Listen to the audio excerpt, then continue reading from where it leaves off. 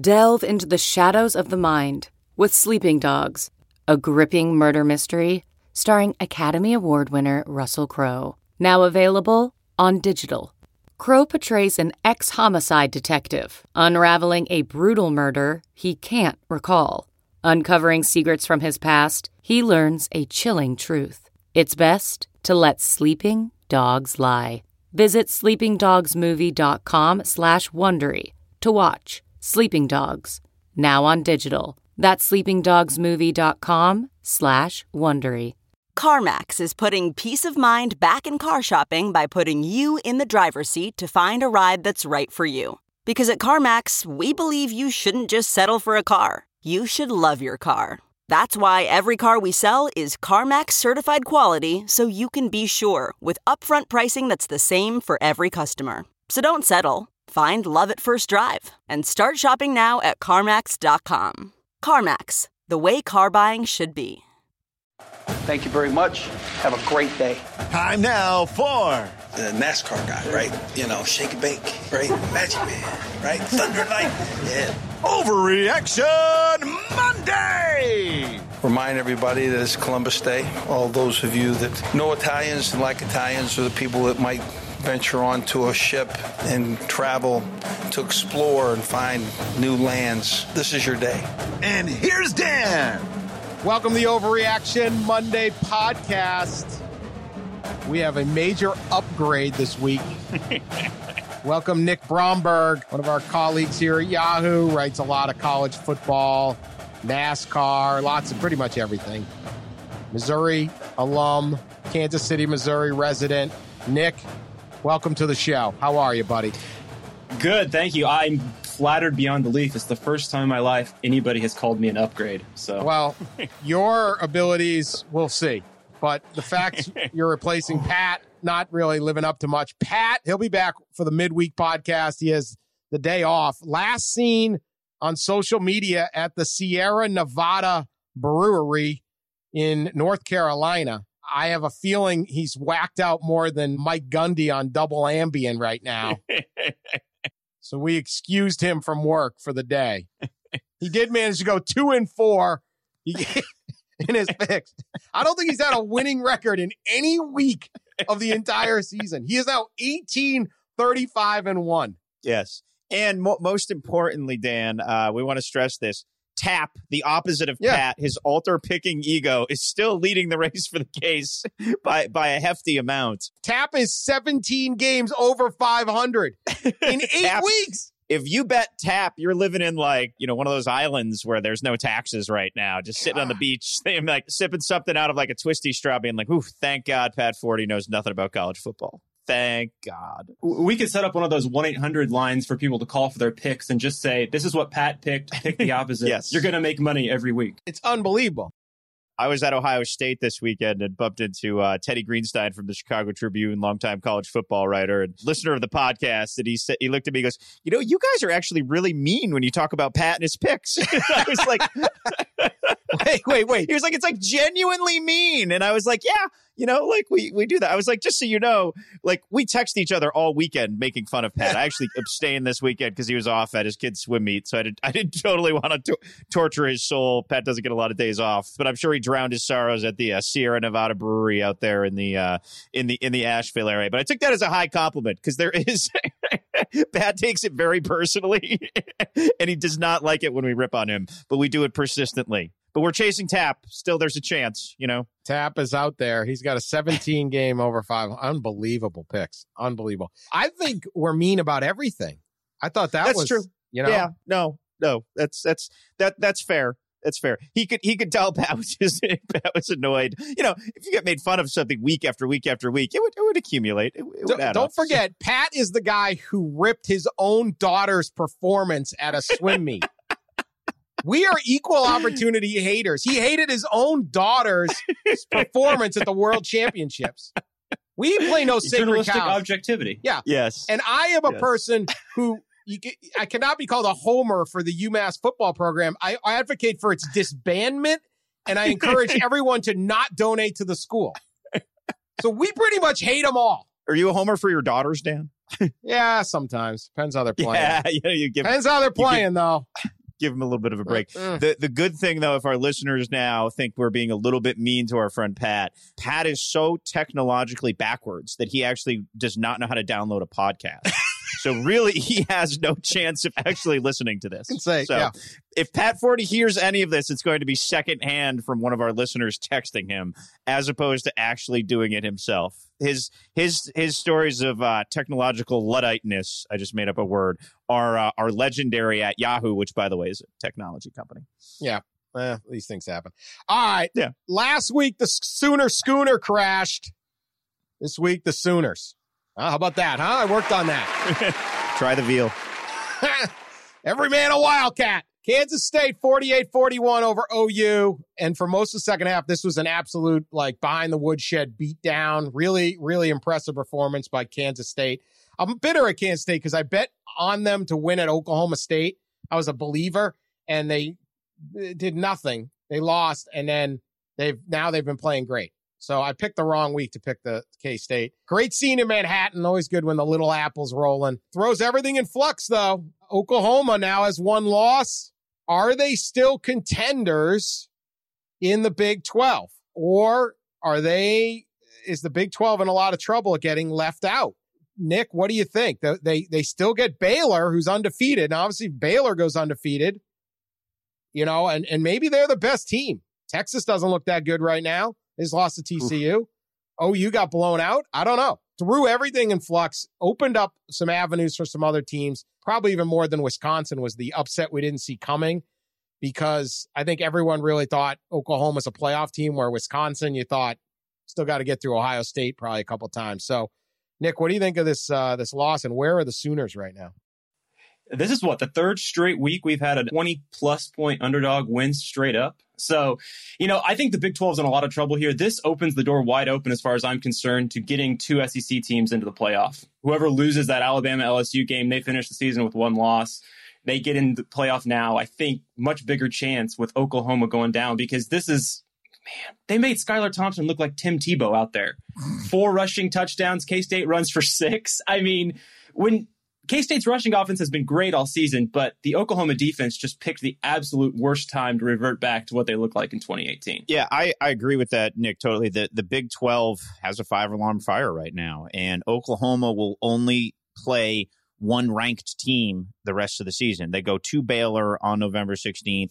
They will likely see Baylor again in the Big 12 title game, the way it is right now. Baylor is the only undefeated team in the Big 12. Matt Rule obviously has done a miraculous resuscitation of the Bears program. I will be very curious where Oklahoma, which now when you peel back at their resume, they beat Texas and obviously in Dallas a couple weeks ago, but that doesn't really resonate as much of a quality win anymore. Who would have thought that maybe that win at UCLA now with Chips Bruins awakened, Dan, could be in the neighborhood of the Texas win. 3-win Bruins? 3-win Bruins that are happen to be right in the thick of the Pac-12 South. Chip Kelly is still showing up at work. I may or may not have got the text last night from someone at UCLA. You can tell Wetzel, Chip is still showing up at work. All right. They're rolling now. Hey, I'm rooting for them.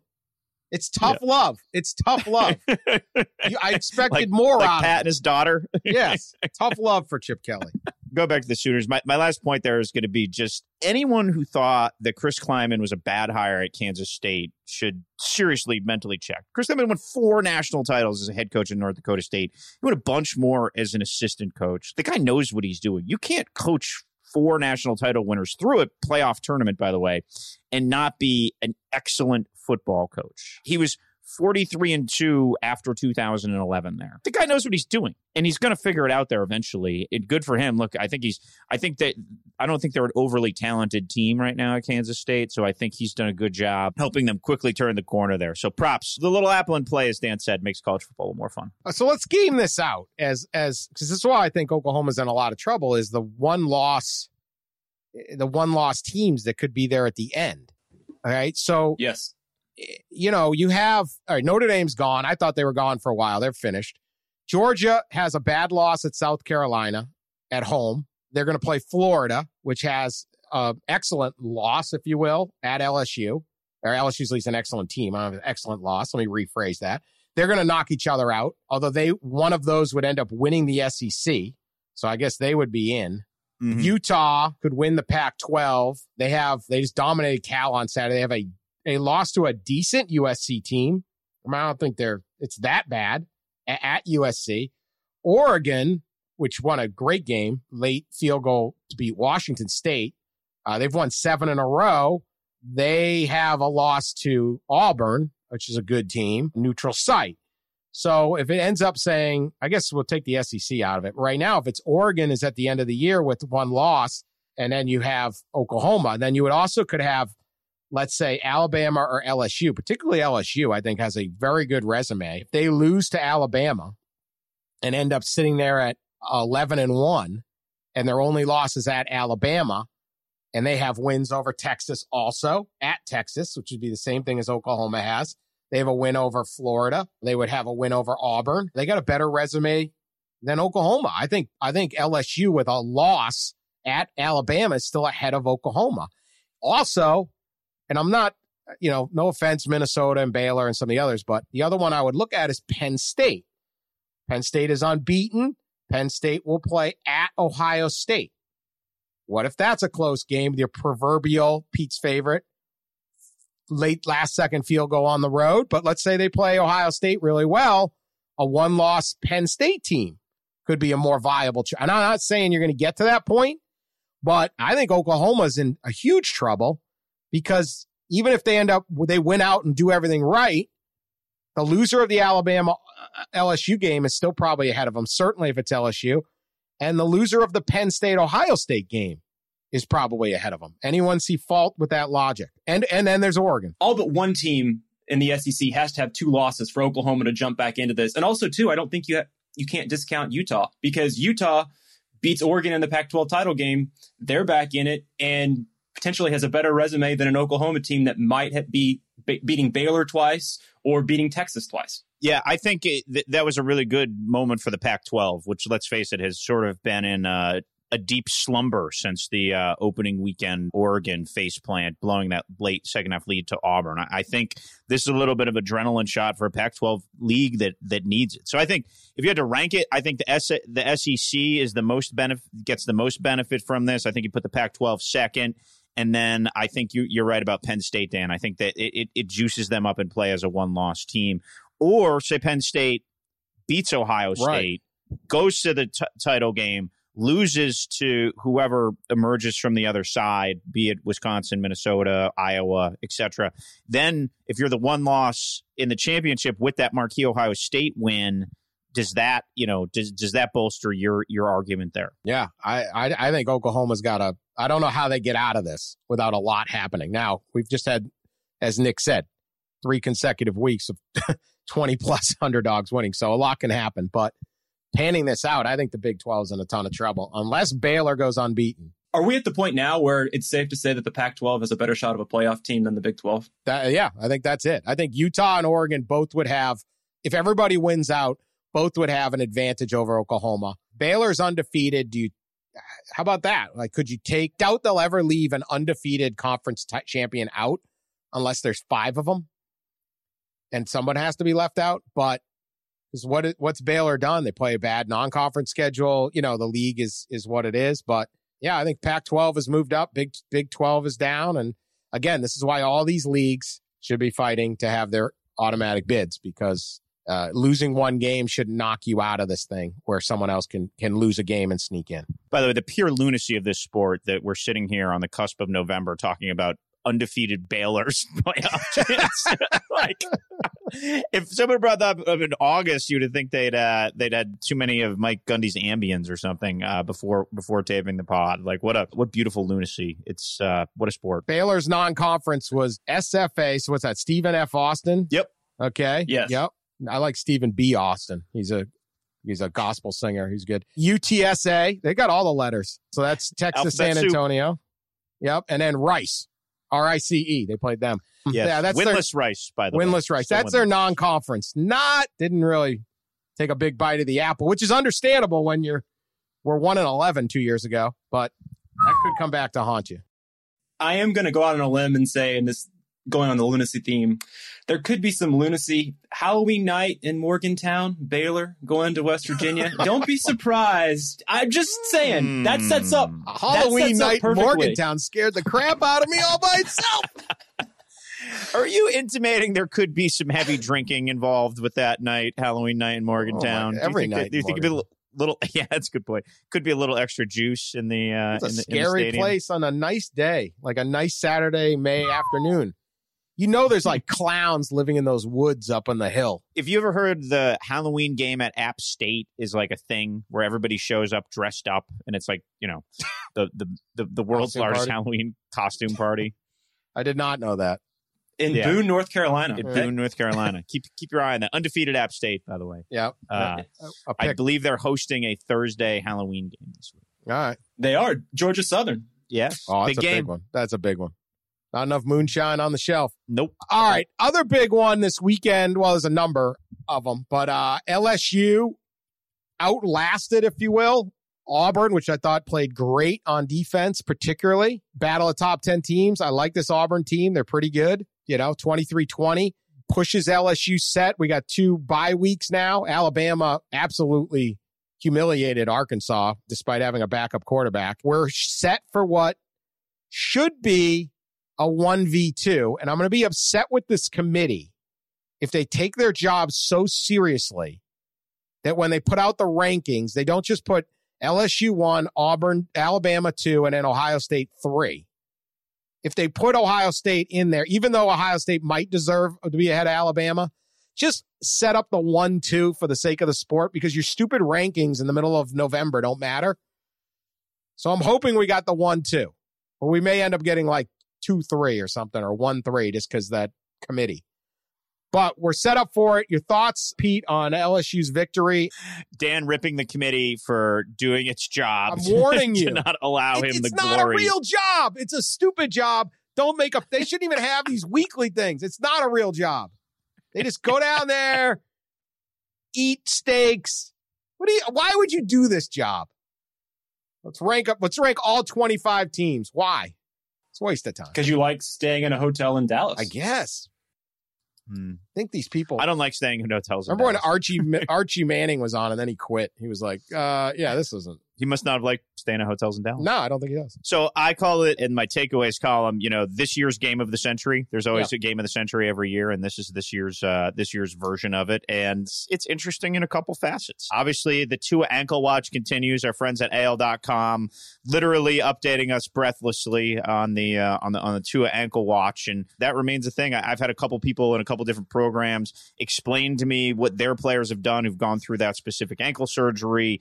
And I think there is a pinch of skepticism of if Tua can come back completely, certainly he's not going to be completely healthy if he comes back that quick. But, his effectiveness will certainly be impacted by the ankle. And then you get LSU, who I didn't watch all that game because I was at Ohio State, was writing and missed some of it. But it didn't seem like LSU's best night. Now, Auburn has the best defensive line in the SEC and likely in all of college football. So they can certainly gum up a little bit of what you do.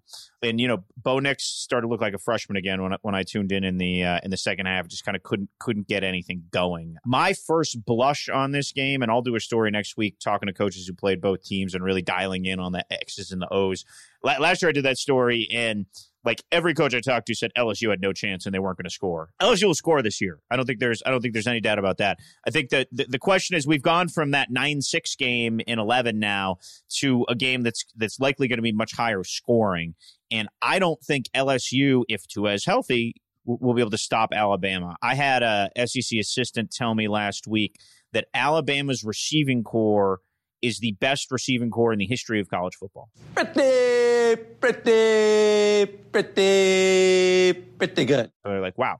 LSU has good defensive backs. I don't think they have the quality depth of defensive backs maybe that they've had in past years, and their defensive line is well below the average LSU defensive line that we're used to. So my early gut feel is that Bama will win by 10, 14 points in this game. But that said, I'm fired up for it. Last week when I after LSU beat Florida. I went back and looked. The highest scoring LSU-Alabama game in history is 2007 when it was 41-34. So 75 total points. I feel like we're on pace to obliterate that this year. I would think so. I hope so. Yeah, hope so. Certainly hope so. Auburn, they still got Georgia and Alabama. They could be like the best 8-4 team you ever see. And I wonder if that's going to be enough for Auburn fans. Are they still mad at Gus Malzahn?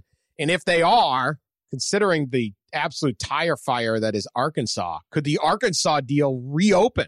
Could we have an escape clause and Gus should take it? I think that's pretty real. You are always you are always a couple game losing streak at Auburn away. They still now the Georgia games at home, it's not as intimidating as it looked in August. Alabama games at home, Gus has had some success against Nick, both as a head coach and a coordinator.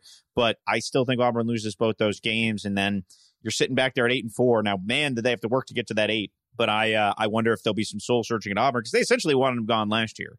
And they just couldn't pull off. So they pushed that pesky president out of the way. Now the forces that be at Auburn may have another chance at a clean shot. I've half convinced myself, though, that Auburn's the third best team in the SEC. I could try to make a case for Auburn being better than Georgia or Florida at this point. And Auburn, I think, especially has it if they beat Georgia. So, they're a victim of schedule. Texas A&M and Auburn both had crazy schedules this year.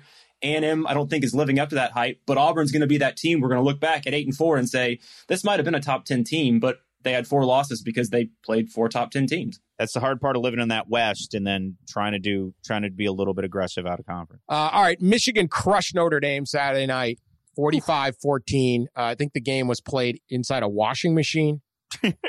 It was a great win for the Wolverines. They look like a new team since this Penn State halftime. I don't know what the heck to make of that, but they certainly look better. I don't know why. They were down 21-0 to Penn State. Since then, pretty good.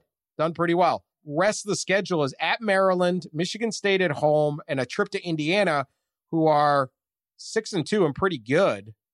But that said, Harbaugh could have his team at 9-2 when Ohio State shows up. Whole different narrative change for a Michigan program that looked dead at halftime of the Penn State game. I kind of want to talk more about Notre Dame, which completely quit in this game. Maybe the most impressive thing for Michigan and the most disheartening thing for Notre Dame was Michigan's offensive line, which had not been good, absolutely pushed Notre Dame around. And they were tougher, meaner, gnarlier. They wanted this in a game where it was a kind of a guts game because it was so miserable out. Ian Book was awful. Notre Dame was terrible. I don't know if it surprised me, but what caught my attention was the number of people, at least, and I'm sure it's worse in living rooms and bar rooms and stuff, but on social media that were calling saying Notre Dame should move on from Brian Kelly on this loss. Boy, if you want to move on from Brian Kelly, I'm just going to say this. Notre Dame wants to move on from Brian Kelly. They should call Michigan and Tennessee and ask how that's working. Because he is by far the best coach you've got. Unless Urban Meyer says he really wants to coach there and Notre Dame is willing to hand full power to Urban Meyer to run his program the way he wants to run the program, not what the university does. Remember when they got crushed at Miami a couple of years ago? Yeah. It was a humiliation. Same thing. Got pushed around. It was ugly. The next year, they're undefeated in the playoff. Like, you cannot do better than Brian Kelly. Ian Book was awful, but he's been good. They've got 2 good quarterbacks in the system. One in Jerkovic looked terrible last night, but he's a highly touted, young quarterback in the system. They got another one, Drew Payne, coming. He's in their recruiting class now, highly touted. Like, he gets quarterbacks. Pete, how is this just like outrageous fan? Like, we lost to Notre Dame. That's it. We got to fire Brian Kelly. Like, if back in the glory days when Notre Dame would win national titles, and when they used to, like, the poll voters used to vote before the bowl game and give a title, they would have won a title or 2 under Brian Kelly. Like, if it's still 1973, they didn't have to do a playoff or a BCS title game against Alabama, they would have won a title. But they didn't have, now they have to. So it's harder. This stuff, I was just like, you've got to be kidding me. You really think you're going to do better than Brian Kelly? How quickly we forget. Brian Kelly is still, I would believe, on his way to a 10-win season, right? Now, it may not be 11-1 or 12-1 or whatever, but I think Notre Dame will win 10 games this year. So this would be Brian Kelly's third consecutive 10-win season and fourth in 5 years. All right. Let's go back before Brian Kelly. I count 1 10-win season, 2 10-win seasons over 3 coaching tenures that spanned, that would be the Charlie Weiss, Ty Willingham, Bob Davie run. Notre Dame is a very hard job. There are real academic standards there. You have to get kids who can fit on a campus where it's not organic maybe for some football kids to go. And Brian Kelly has really evolved and adapted and I think become the ideal coach for Notre Dame. They were awful last night. They were just putrid. It was a total faceplant. Looking back on this game and digging in on it a little bit on Thursday and Friday, I thought Notre Dame would struggle because in order to beat Don Brown's teams, you need to have explosive players on the outside. Notre Dame has very little explosive skill at the receiver position right now. Like Chase Claypool is like a defensive tackle masquerading as a wide receiver. He is not KJ Hamler, who was able to beat Michigan's defense over the top. They don't have the type of elite skill that burnt Michigan on crossing routes in the Ohio State game last year. I mean, if you think about that, 62 Ohio State hung on Don Brown last year.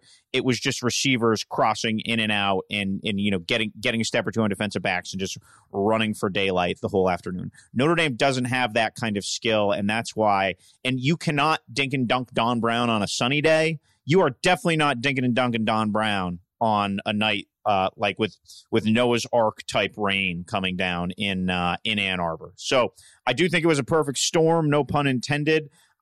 Look, it was a bad night, and they have issues there, but I don't think you can, in the wake of a 12-1 season that featured a playoff bid, I don't think you can call it an indictment on Brian Kelly's tenure as a coach. I think that's a little bit foolish. And let me say this: who you can go hire Matt Campbell, but I don't know. Like that's you're rolling some dice now there. That's a risk because it took Brian Kelly a good 5 or 6 years to figure out Notre Dame. Even after they made that title game, the Manti Te'o year in 12, Brian Kelly didn't really have Notre Dame figured out. He didn't really figure it out until he did the reboot after that 4-8 season. And I think he's in a pretty good place, and I think he's going to be there for a few more years. And he could end up as the all-time winningest coach in school history. Now, I don't know if he'll ever win a national title there, but he's done a really good job. To anyone who wants to fire Brian Kelly, I guess I have to ask, what did you expect from Notre Dame this year? They looked like a 10-2 team entering the season. A lot of people thought Michigan was going to be a top 5, top 10 team. Granted, they hadn't shown that until Saturday. And also on the Michigan side, was this offensive shift we saw Saturday night something we're going to see going forward, or was it simply a product of the rain? They ran the ball 57 times, threw it 14 times, basically got back to Harbaugh ball. So is this the Michigan we're going to see going forward, or was that simply, hey, we have to run it now and abandoned our newfangled offense that wasn't working because it was pouring down rain the entire game? It's a good point. I hope so, because this was when they were getting mauled by Army, it was distressing. Yes. They do the mauling. They're Michigan. There's certain programs that you don't have to go gimmick in any way. Now you can play a little more up tempo, but Michigan is the place that can get 300-pound linemen that can move. They can get number one. They can have linemen that are number 1 draft picks and things like that. Use it.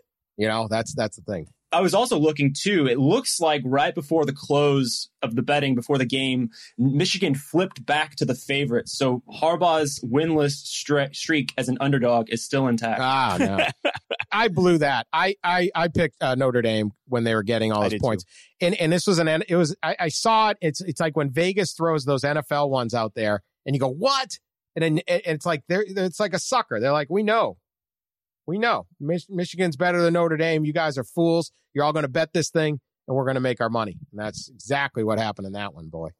That one. The other Big Ten news was Ohio State, second half particularly, dominating Wisconsin. Very impressive performance. Again, Buckeyes look great.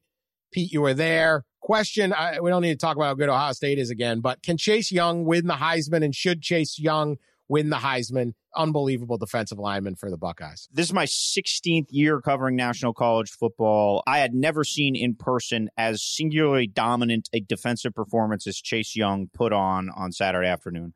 Couple things stood out. It's sort of like flipped the paradigm of how you watch football. You weren't watching Jonathan Taylor pre-snap for Wisconsin to seeing like where he's going to line up or where he might go. You were following Chase Young because they probably split his snaps between left and right end. I was charting him for a while in the first half. And then there were a handful of snaps where they moved him standing up along the, like almost like a middle linebacker.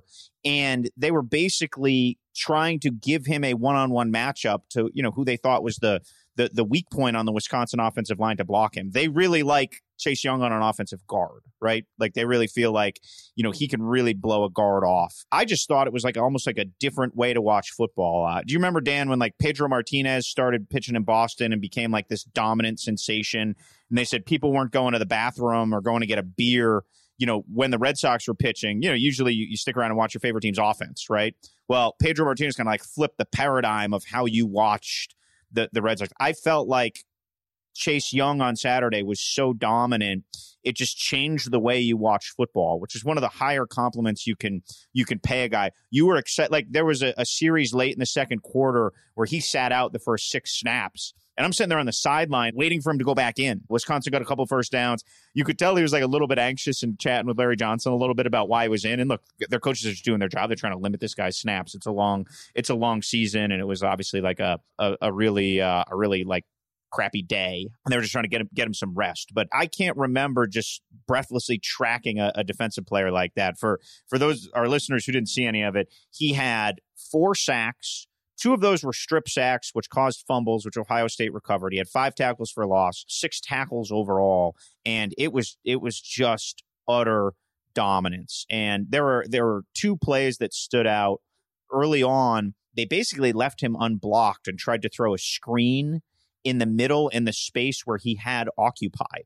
And he not only hurried the quarterback into it, but then he turned around and grabbed the receiver and tackled him, who was supposed to be in the space that he left. And then they tried it again with a tight end screen. Only Wisconsin's running a tight end screen, right? And it was just like an utter disaster. Yeah, he's a one-man game plan wrecker. And if I had to vote for the Heisman today, he would be the top on my ballot. So, but there's a bigger question here. Can a defensive player cross that paradigm? There's been one defensive player to win the Heisman, Charles Woodson in 97 from Michigan. He also moonlighted as an offensive player and did a lot of his damage returning kicks. So there have been no exclusive defensive players who have ever won the Heisman Trophy. Do you think it can happen, Nick? No, I don't. But it's the ultimate compliment that Wisconsin basically said, we can't block you. You're so unblockable. We're going to try not to block you and see what can happen. And clearly it didn't. But while Chase Young may be the best defensive player in football, and I agree that I think he's going to be a guy who goes probably number 1, number 2 in the NFL draft, depending on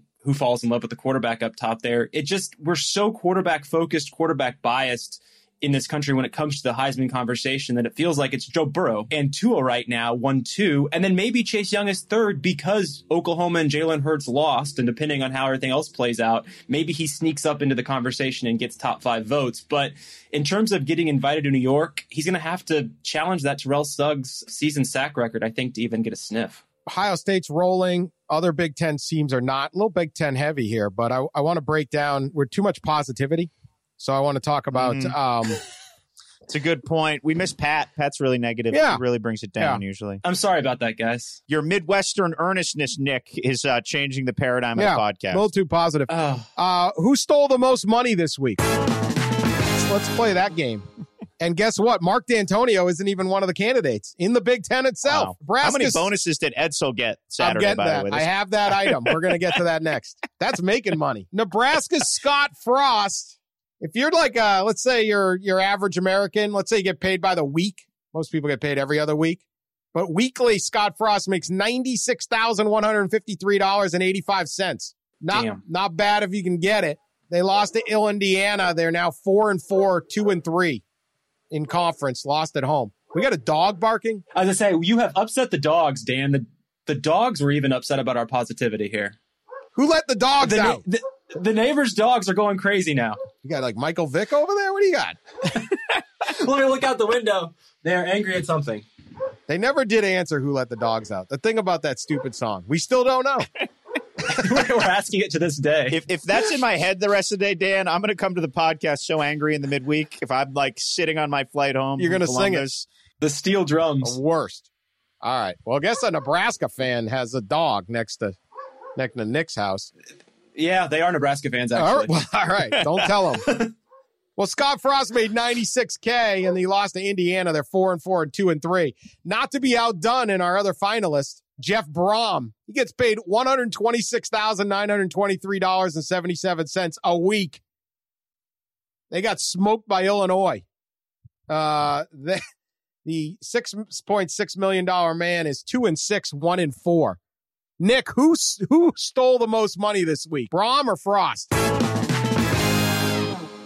I've got to go with Scott Frost. This is a Nebraska team that was supposed to be good and challenge for the Big Ten West. I don't think any of us thought Purdue was going to be any good, even though Jeff Brom is now a top 10 paid coach in college football. Scott Frost, I'm sorry. This Nebraska season is an absolute disaster on more than one front. So Nebraska, sorry. Oh, I'll take Brom. You've got to be better. And, one thing I've always respected about Brom, and I do think he is an elite offensive mind, like especially going back to his time at Western Kentucky and the production they had there, is Brom's always had a way to figure it out, right? He hasn't had high-end talent at Purdue. They've kind of figured out a way to go 500 to get to a bowl.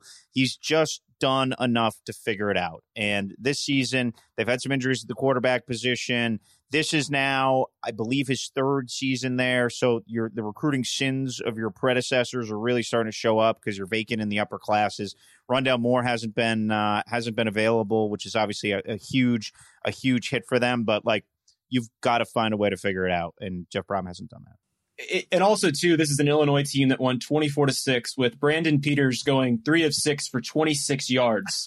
So, and also we are living in a world where not only is Minnesota undefeated 8-0, Illinois is looking like a bowl team. They have Rutgers and Northwestern still on the schedule. It's scary saying it, there are potentially 6 wins on the table for the Illini and Lovie Smith's glorious beard. Yeah, it's not bad. Illinois is doing all right.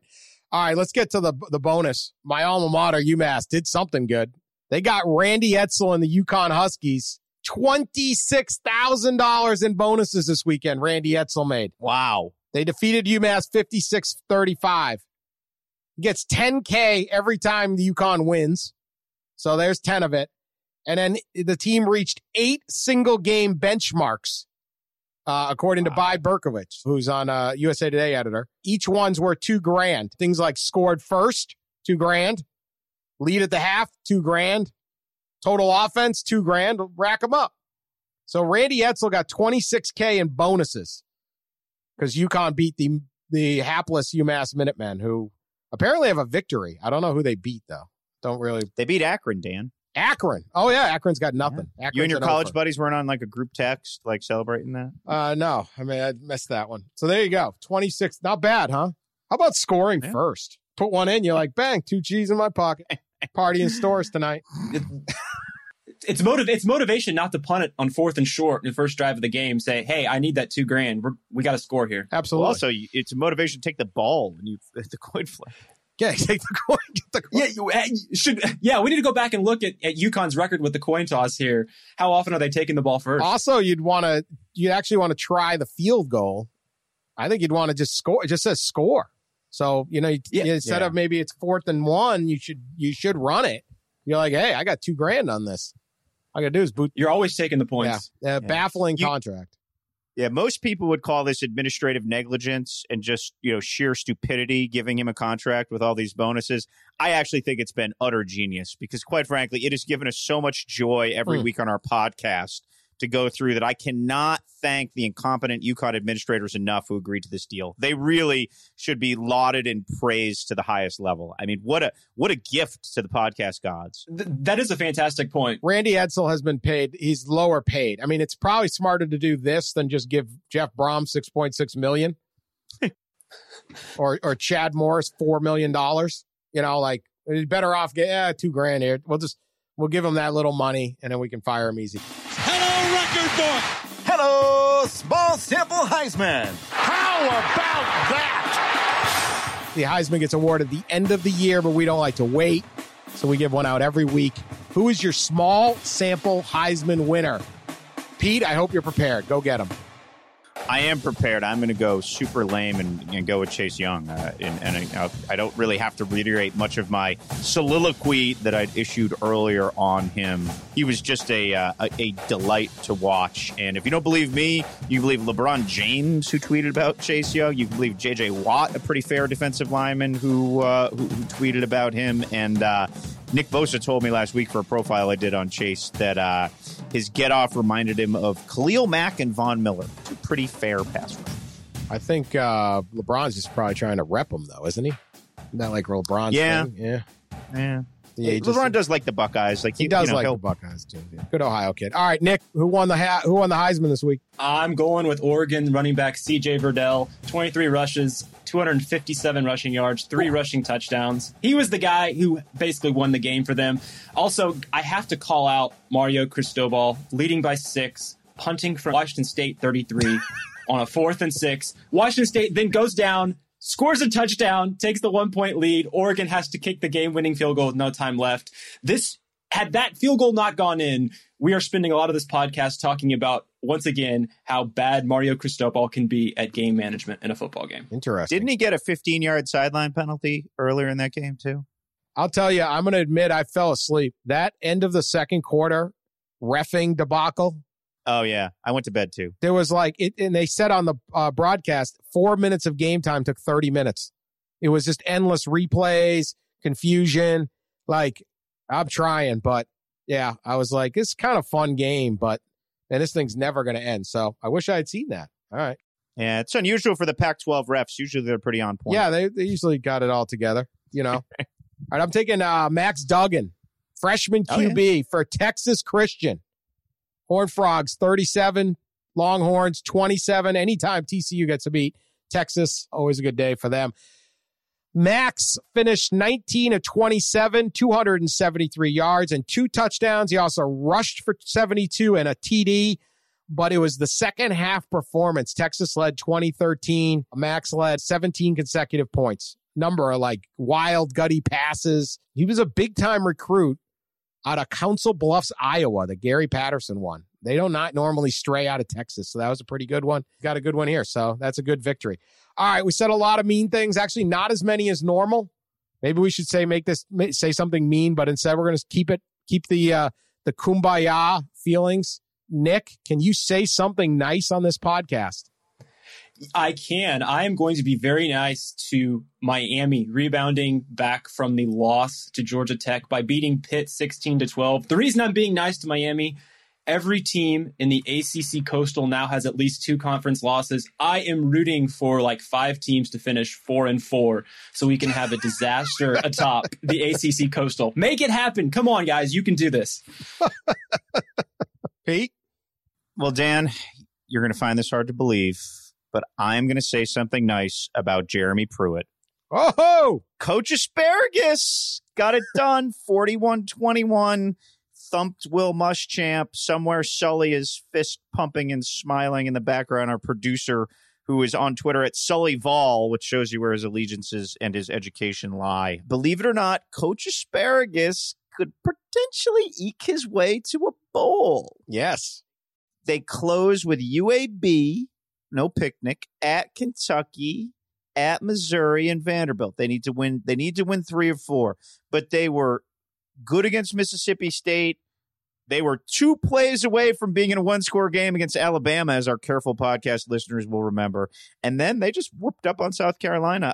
Props to J.T. Shrout, the quarterback from Southern California, who came in and had himself a day. Props to Coach Pruitt. Listeners of this podcast would know there was a little bit of Coach Pruitt skepticism, and some of that remains. But, just like Harbaugh, you got to tip the cap to people who have reversed course mid-season and salvaged things. Tennessee looks a lot better than they did, no question. And we all want Coach Pruitt around. We don't want Coach, maybe not Sully, but us non-volunteer fans who rely on making wise-ass comments about people in college football. We need Coach Pruitt. We want Coach Pruitt on that wall. If he had Randy Elsler's contract, our podcast would be up there with the New York Times Daily as the most listened to in the world. It really would. It really would. All right, I'm going to say something nice about Mike Gundy, coach of the Oklahoma State Cowboys. Now, last week, after Coach Gundy, for the second time this season, revealed that he takes 2 Ambien every night because there's a lot running around in his head. Double dose of Ambien Gundy. We questioned the wisdom of that. We had some concerns over that. We worried about you, Coach. We were mostly worried because he claimed last week after a loss to Baylor, he took 2 Ambiens and still couldn't sleep and left for the office at 3:18 in the morning, which is not recommended to drive while taking Ambien. But, okay, so maybe we get a student manager to wait outside the Gundy home, drive him to and from at whatever hour of the night. But let me say this. 2 Ambiens, and he designed a game plan against Iowa State, and guess what? It worked. The Cowboys with a 34-27 victory on the road. 2 Ambiens. This could be the new secret. So, Coach Gundy, stay away from the driving, but Ambien it up, and when Bedlam comes, triple dose. That's what I see. Got to go triple dose there. So, good job for the mullet from Stillwater. All right, that's our podcast. No Pat, Nick Bromberg, excellent work. It's going to be our fill-in guy when some of us have to miss as the season goes on. It happens. Pat should be sobered up and ready to go for the Wednesday podcast. Subscribe, share it on social media. We'll keep going on as the season keeps cranking up. Thank you.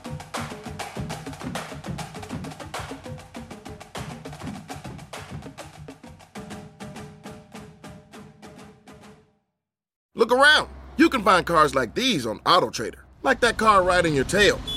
Or if you're tailgating right now, all those cars doubling as kitchens and living rooms are on AutoTrader too. Are you working out and listening to this ad at the same time? Well, multitasking pro, cars like the ones in the gym parking lot are for sale on AutoTrader. New cars, used cars, electric cars, maybe even flying cars. Okay, no flying cars, but as soon as they get invented, they'll be on AutoTrader. Just you wait. AutoTrader.